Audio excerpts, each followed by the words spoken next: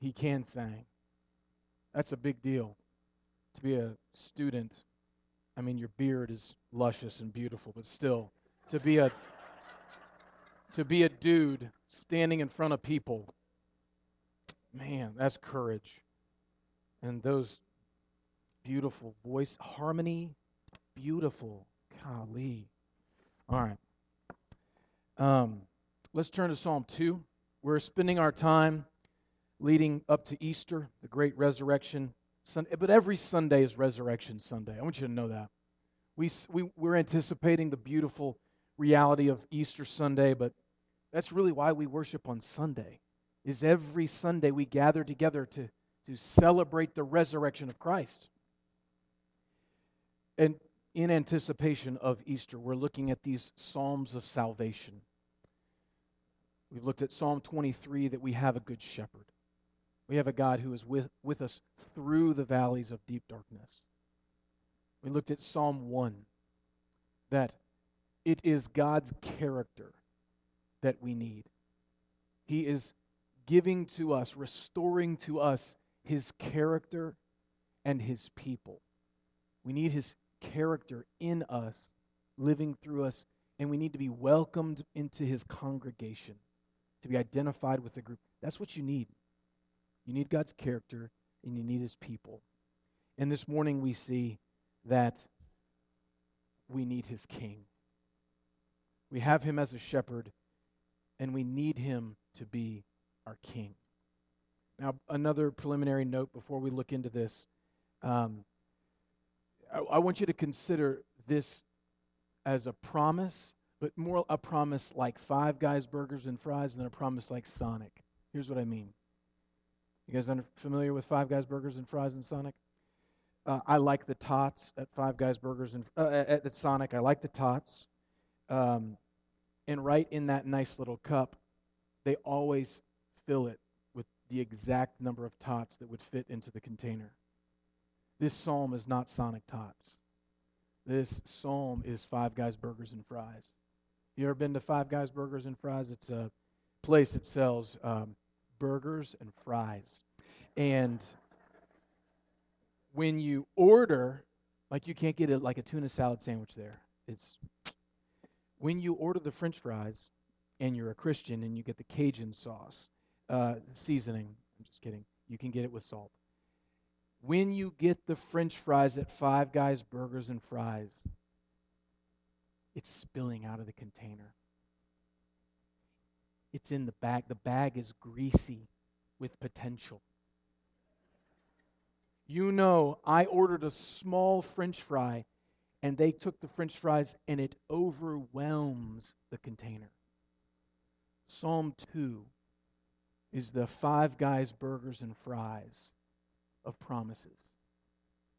It doesn't fit in its container. It can't just be one human king. It's spilling out with potential. So let's look together at Psalm 2.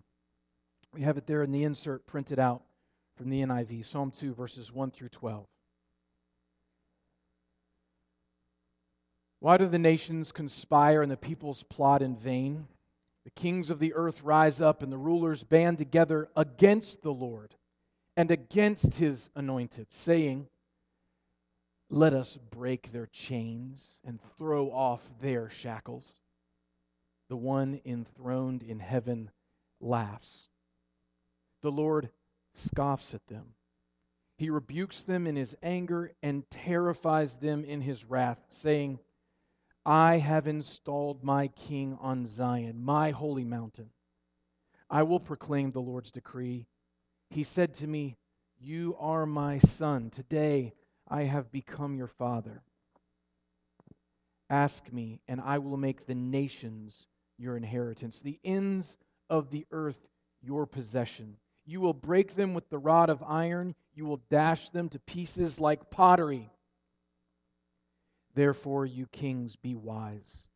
Be warned, you rulers of the earth. Serve the Lord with fear and celebrate His rule with trembling. Kiss His Son, or He will be angry, and your way will lead to your destruction. For his wrath can flare up in a moment. Blessed are all who take refuge in him. Let's pray. Heavenly Father, open the eyes of our heart.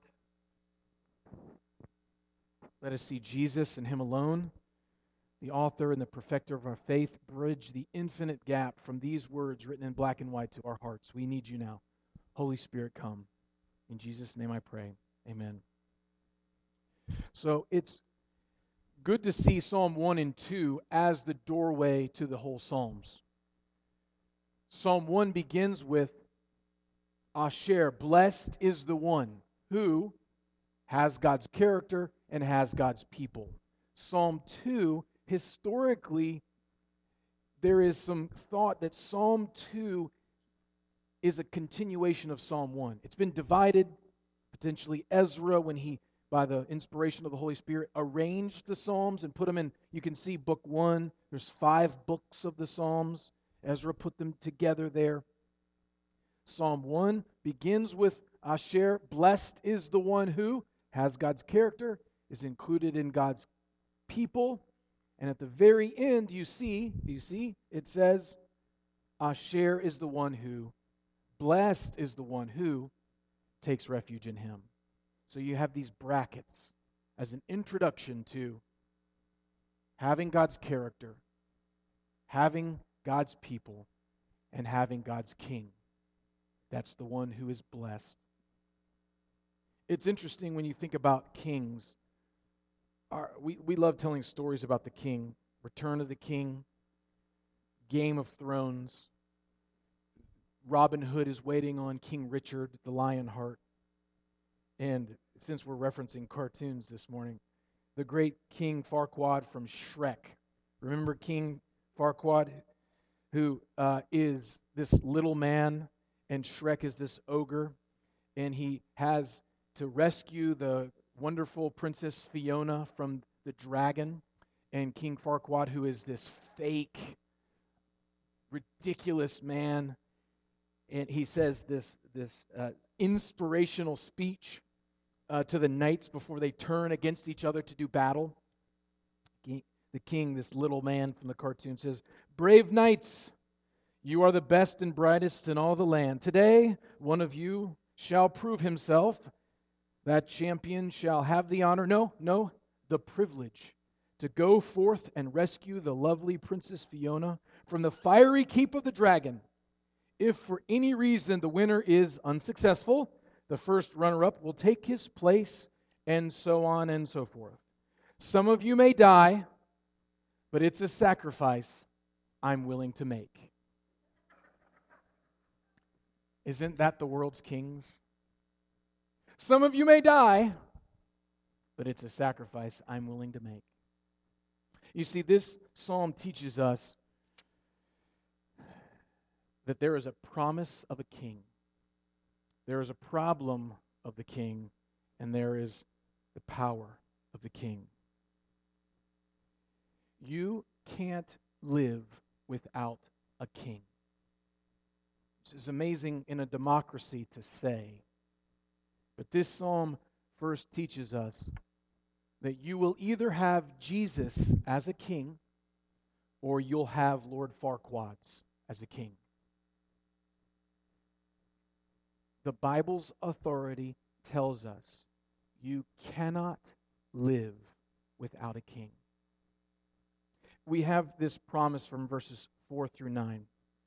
Do you see how it says, "The one enthroned in heaven laughs, the Lord scoffs at them." We have a powerful king in the Scriptures. The promise of this king is first that the king of Psalm 2, the king of the Bible, is powerful. He laughs. You might be confused by that. You might say, what do you mean? I thought that, why is God like chortling up in heaven? You have rebellious kings, rulers, who look at God and say, we are going to throw off the chains. We're going to throw off the fetters. We are in charge of our own life. We are rebelling against this king. You're not our king.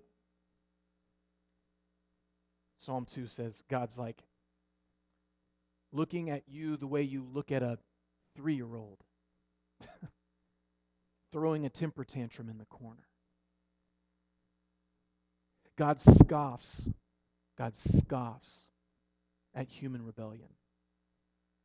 He's powerful.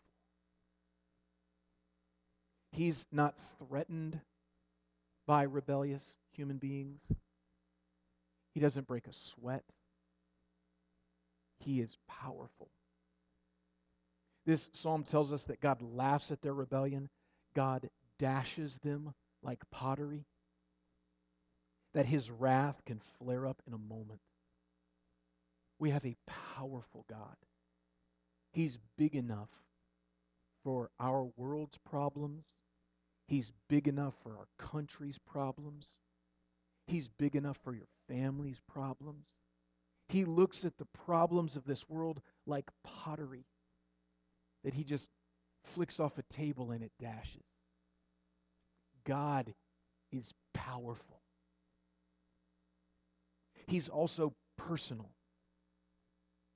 You see, we also have in the Scriptures, if we have a God who laughs, we also have a God who grieves. And Jesus wept. If we have a God who dashes, who sees his enemies, his real enemies, and will destroy them, we also have a God who restores. He rebuilds. He replenishes. He heals. We have a God that the Scriptures say he will not break a bruised reed, a little stick that's broken by the riverside, a bruised reed that's barely hanging on, it's a wilted flower. Isaiah tells us that God won't break it off and snap it off. A smoldering wick that barely has any flame, he won't snuff it out. He's careful. He's kind and generous, slow to anger and abounding in steadfast love and mercy. He's both. That we as Christians get to embrace the andness of this God who is powerful and personal. Like the prayer you used to pray as a little one. God is great and God is good. Let us thank him for his food. If he wasn't great, why would it matter that he was good? When I would go to elementary school and the bullies would look at me and call me Gay Jay the Miller Boy, and my mom who was good, would say, "Aw, Jay, what do they know about you?" And I'd cry and she'd dry my tears and she'd, make me fluffernutter sandwiches and let me watch all the cartoons I wanted, G.I. Joe and all the cartoons I ever wanted. She was good, but she wouldn't come and punch those bullies in the throat. But if God was only good and personal, but not great, what's the point? But if he was only great, like Pol Pot, or Hitler, or Stalin, who was mighty, who could wave his hand and hundreds, thousands, millions would die because he wanted. If he was just great, he wouldn't be good. If he was just good, he wouldn't be great. But we have a God who's both. Powerful and personal. My possession, it says. You will rule them with an iron scepter. You will dash them to pieces like potter, verse 9 says. But verse 8 says, ask of me, and I will make the nations your inheritance, the ends of the earth your possession. Personal goodness. Ask me. Ask me. Great, powerful, I will crush, I will dash as I see fit. The promise of this King of the Scriptures from the Bible is that we have a powerful king. Not a half man who gets off of his horse and waddles down to say, your life is a sacrifice I'm willing to make. No, we have a God who reveals himself as to say, my life is a sacrifice that I'm willing to make. But there's also a problem. The promise of this king is, if you have God as your king, he is powerful and personal, but there's a problem. And that is the one of obedience and ownership. Look there, verses 1 through 3. Why do the nations conspire and the peoples plot in vain? The kings of the earth take their stand and the rulers gather together. You and I must obey this Creator God.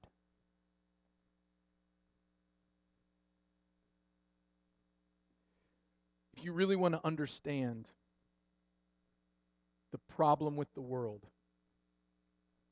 it's mankind's hatred of God's rule over us. If you want to understand the problem in your family, it's your family's hatred of God, of his rule over your family. If you want to understand your personal problems, it's your hatred of God's rule over you. Romans 5. I want you to write this down and read this later together. Romans 5, 6, 8, and 10. Listen to how Romans describes us. You don't have to read it now. I'm going to read it to you. But I want you to meditate on the 3 ways Romans describes us. You see, at just the right time, when we were still powerless, Christ died for the ungodly. Verse 8. But God demonstrates his own love for us in this: while we were still sinners, Christ died for us. Verse 10. For if, while we were God's enemies, we were reconciled to him through the death of his Son, how much more, having been reconciled, shall we be saved through his life? Powerless, sinners, and enemies. And if the Holy Spirit is operational in your life, you will say yes and amen. Because we are told to obey this God. Forgive your enemies always. Love your neighbor as yourself always. Be holy as I am holy always.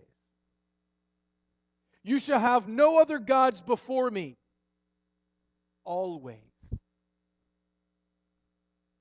I will by no means clear the guilty.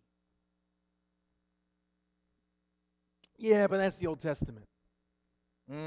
Jesus says in Luke 14, if anyone comes to me and does not hate father and mother, wife and children, brothers and sisters, yes, even their own life, such a person cannot be my disciple. Jesus says, New Testament, I don't want to make a contrast, but if your argument was Old Testament God was mean and angry, New Testament God is loving and kind. Jesus says, if you love me, every other love must look like hate in comparison. That's the standard. Obey. Always. We throw that off because we're the kings. We looked at God and said, you ain't going to rule me. I've got no strings. We're like the little wooden puppet boy doing a little dance before our Creator. I got no strings. We will not, because here's what's interesting. Verse 3 says, let us break their chains, they say. So this God, this Creator God who has made us, has owned us, and the kings are saying, Let us break their chains, they say, and throw off their fetters. That's what the 84 NIV says. In the 2011 says their shackles. That's not a great translation. Not because I'm brilliant, but because people know Hebrew better than me. It's yoke. It's not this God has, these kings are looking and going, this God has chained me in prison. No, the word is yoke. He's put a harness on me. God has put a yoke on you because He owns you. God has put a harness on us because He made us. He owns us. We are His possession. And you guys, I can see it. It was funny when we were quoting movies. This is fun. I like church.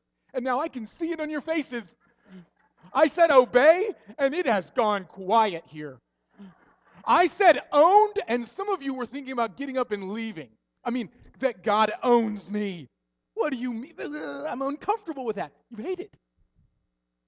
We hate it. We minimize it. We suppress it. We're a little apathetic to it. I believe in a God of love. See? Case point proven. You qualify for verses 1 through 3. You're a king who has declared rebellion on the king who has demanded, as your creator, that you obey him, and said to you, I own you. That's the God of the Bible. We're a very religious nation. We like the idea of God. We just don't really like the biblical God who demands obedience because He owns us. Oh, it got hot in here, didn't it?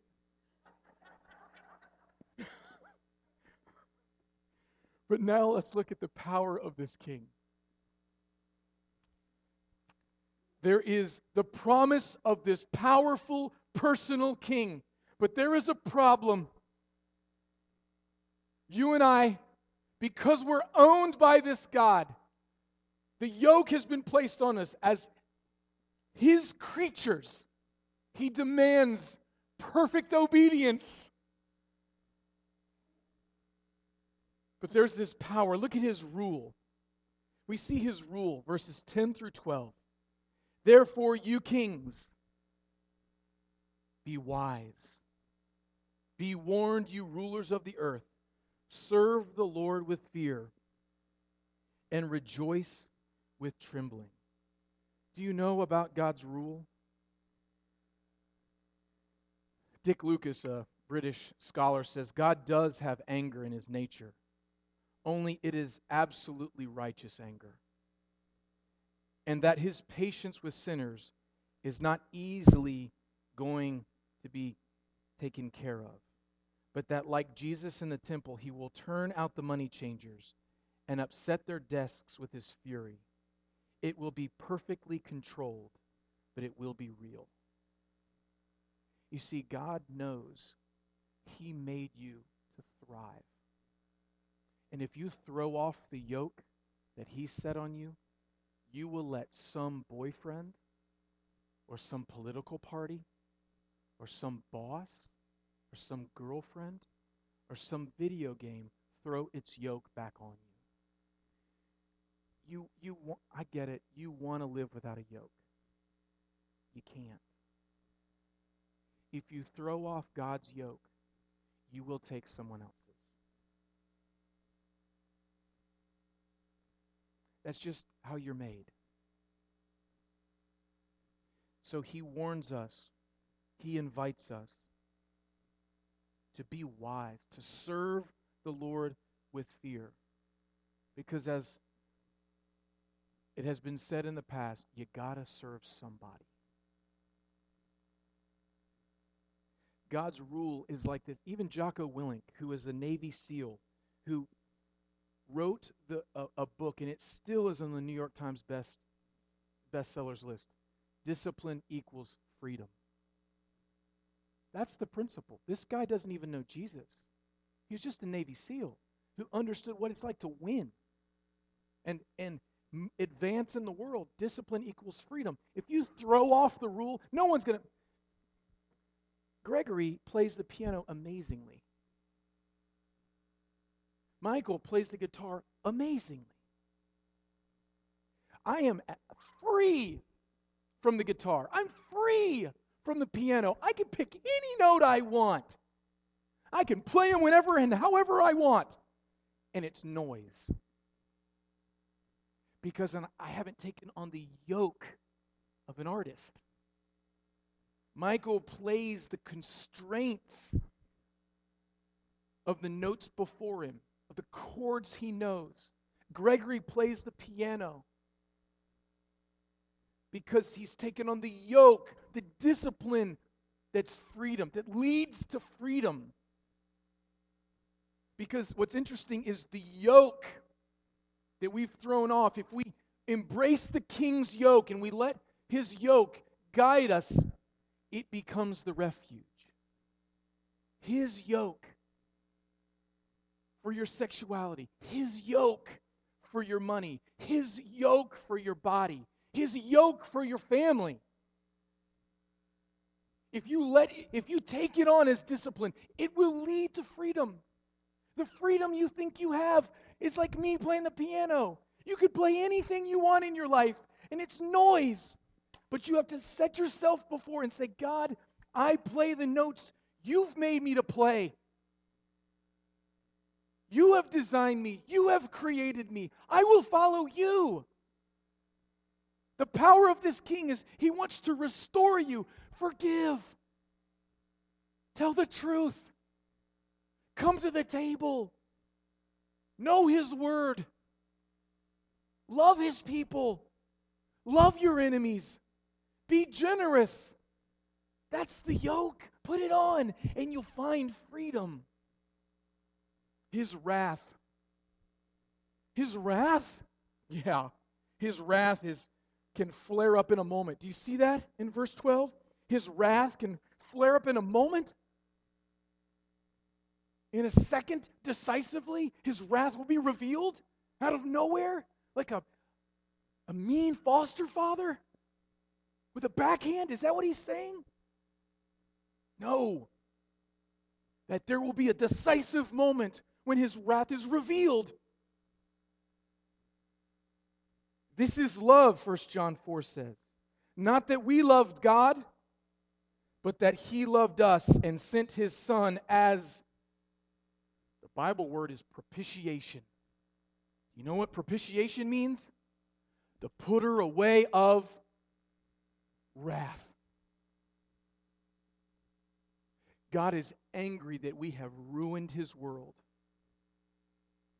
And he's going to do something about it. He sent Jesus in his love together that he would deal with his anger. No, he looks at our world. No to the human sin. No to what they're doing. And Jesus says, yes. Yes, I will love them. Yes, your anger can be absorbed in me. Put your wrath away. Put it on me, Father. Let us love them. Let me take on the yoke that they have thrown off. And then Jesus looks at us and says, come to me, all that are weary by the other yokes, the other lords, the other kings that are saying, I'd gladly make a sacrifice for your life. I'd gladly let you kill yourself for me. I'd gladly let you work 100-hour work weeks so that you can afford the Porsche and the promotion. I'd gladly let you just sell yourself out on Snapchat. I'd gladly let you just dance to your heart content from some master. Are you weary and heavy laden? Jesus says, take my yoke. Jesus says, take my yoke upon you and learn from me, for I am gentle. Let me teach you. Let me love you. Let me restore you.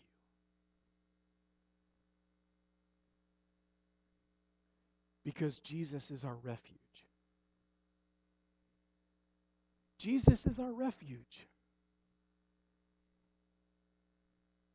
Did you know in Luke 23? The soldiers also came up and mocked him. These rulers, these Roman soldiers, they mocked him. They offered him wine vinegar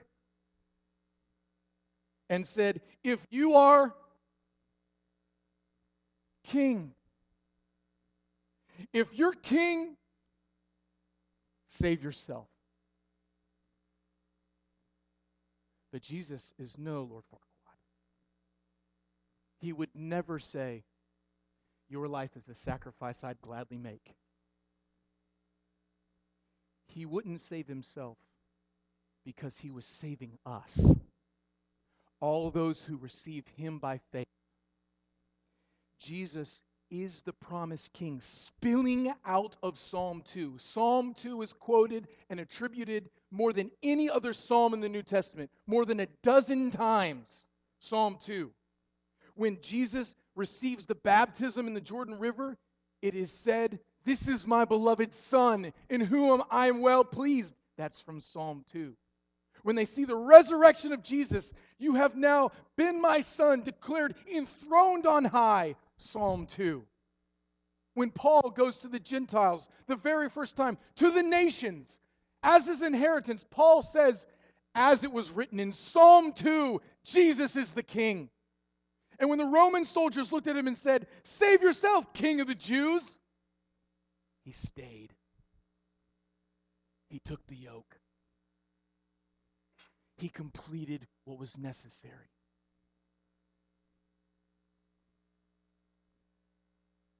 Jesus is our King. If you follow him, if you obey him, if you even kiss him in delight, he will lead you and restore you and repair you. You're not too bad for him. You need his character to bubble out of you. You need his people to know you and love you. And you need him as your king because you're serving somebody.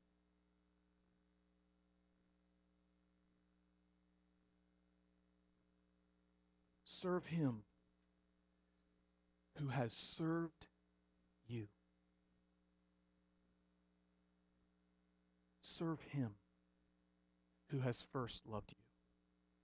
Let me pray. Heavenly Father, we thank you for this promise. We thank you for this invitation. We thank you for this reminder. Father, you are powerful and personal.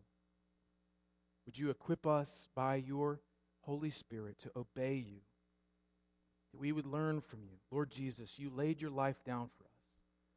You were our propitiation, our atonement for sin. God, you're not mad at us anymore because it was perfectly satisfied in Jesus Christ. That's too good to be true.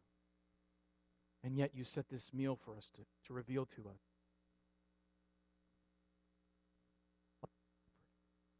You know what we need. You've ruled us. You are our refuge. Lord, we love you. Thank you for loving us. In Jesus' name, amen. In preparation for the table, this is not a Parkway Presbyterian Church table.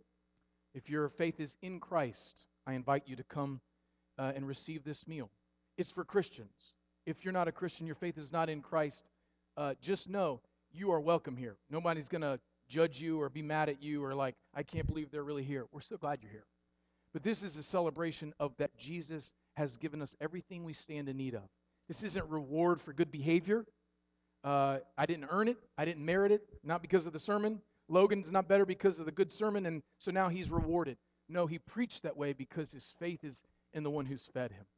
He prayed that way because we've received Christ. So if you kicked the dog on the way in, you fought with the wife, this is not something you let it pass like maybe next week or maybe next month I'll do better. No, you come to the table to receive the reminder, to receive the strength, to feed on Christ spiritually, that you would be known by him and cared, so that you could go to the person that you need to forgive or you need to seek forgiveness with. This is the power of God demonstrated. And also, I want you to know, we're not dragging Jesus down and funneling him through these elements. We are by faith being lifted up to heaven where Christ is exalted. And spiritually, we're being fed. It's mysterious, it's spiritual, but it's ours. So, Christian, I ask you, what do we believe? I believe in God the Father Almighty, maker of heaven and earth. Jesus Christ, His only Son, our Lord, who was conceived by the Holy Ghost, born of the Virgin Mary, suffered under Pontius Pilate, was crucified, dead, and buried. He descended to hell. The third day He rose again from the dead. He ascended into heaven and sitteth at the right hand of God the Father Almighty. From thence He shall come to judge the quick and the dead. I believe in the Holy Ghost, the holy Catholic Church, the communion of saints, the forgiveness of sins, the resurrection of the body, and the life everlasting. Amen. Let me read to you from 1 Corinthians chapter 11 these words of institution. Paul says, "For I received from the Lord what I also passed on to you. The Lord Jesus, on the night He was betrayed, took bread. And when He had given thanks, He broke it and said, 'This is my body, which is for you. Do this in remembrance of me.' In the same way, after supper, He took the cup, saying, 'This cup is the new covenant in my blood. Do this whenever you drink it in remembrance of me. For whenever you eat this bread and drink this cup, you proclaim the Lord's death until He comes.'" Would you pray with me? Heavenly Father, we ask that you would set these common elements aside, that you would use them for your holy purpose, I pray. In Jesus' name, amen. On the night that Jesus was betrayed, He looked at His disciples, He took the bread, and He said, "This is my body, which is given for you. Take and eat, all of you."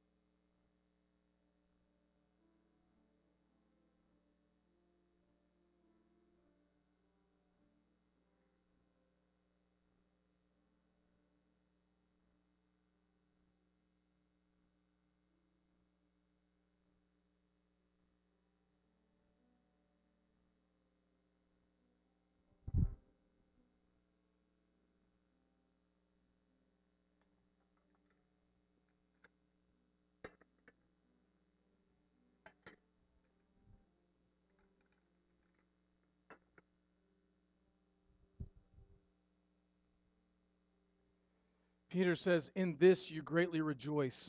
Now for a little while you may have had to suffer grief in all kinds of trials. These have come so that your faith, of greater worth than gold, may be proved genuine and may result in praise, glory, and honor when Jesus Christ is revealed. Though you have not seen Him, You believe in him. And though you do not see him now, you love him and are filled with an inexpressible joy, for you are receiving the goal of your faith, the salvation of your souls. The body of Christ. Take and eat, all of you.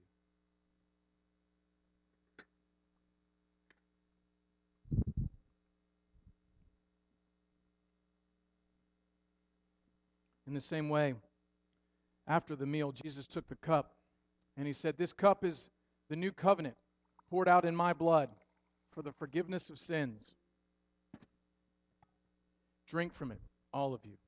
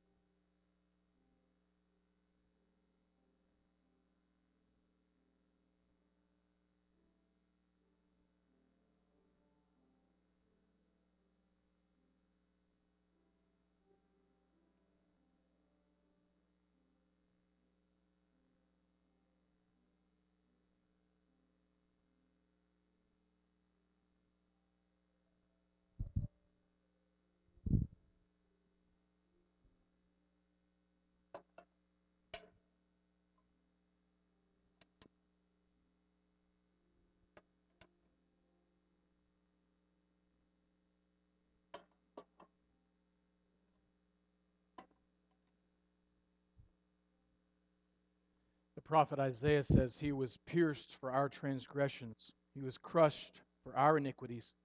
The punishment that brought us peace was upon him. And by his wounds we are healed. We all like sheep have gone astray. Each of us has turned to our own way. On him, the iniquity of us all.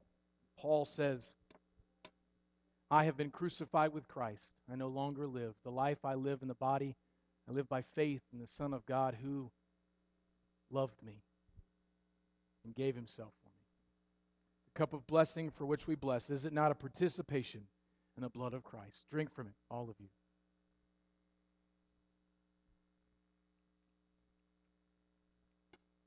And let's pray. Heavenly Father, we have tasted and seen that you are good. You have reminded us in your word that you are a good, good Father. We have seen not the face of future leaders, but present tense, current leaders in this congregation. We have heard your word, Father, and we have received this sacrament that we might be strengthened unto new obedience. Father, let us love one another as you have loved us. We pray in Jesus' name. Amen. Would you stand together for this doxology?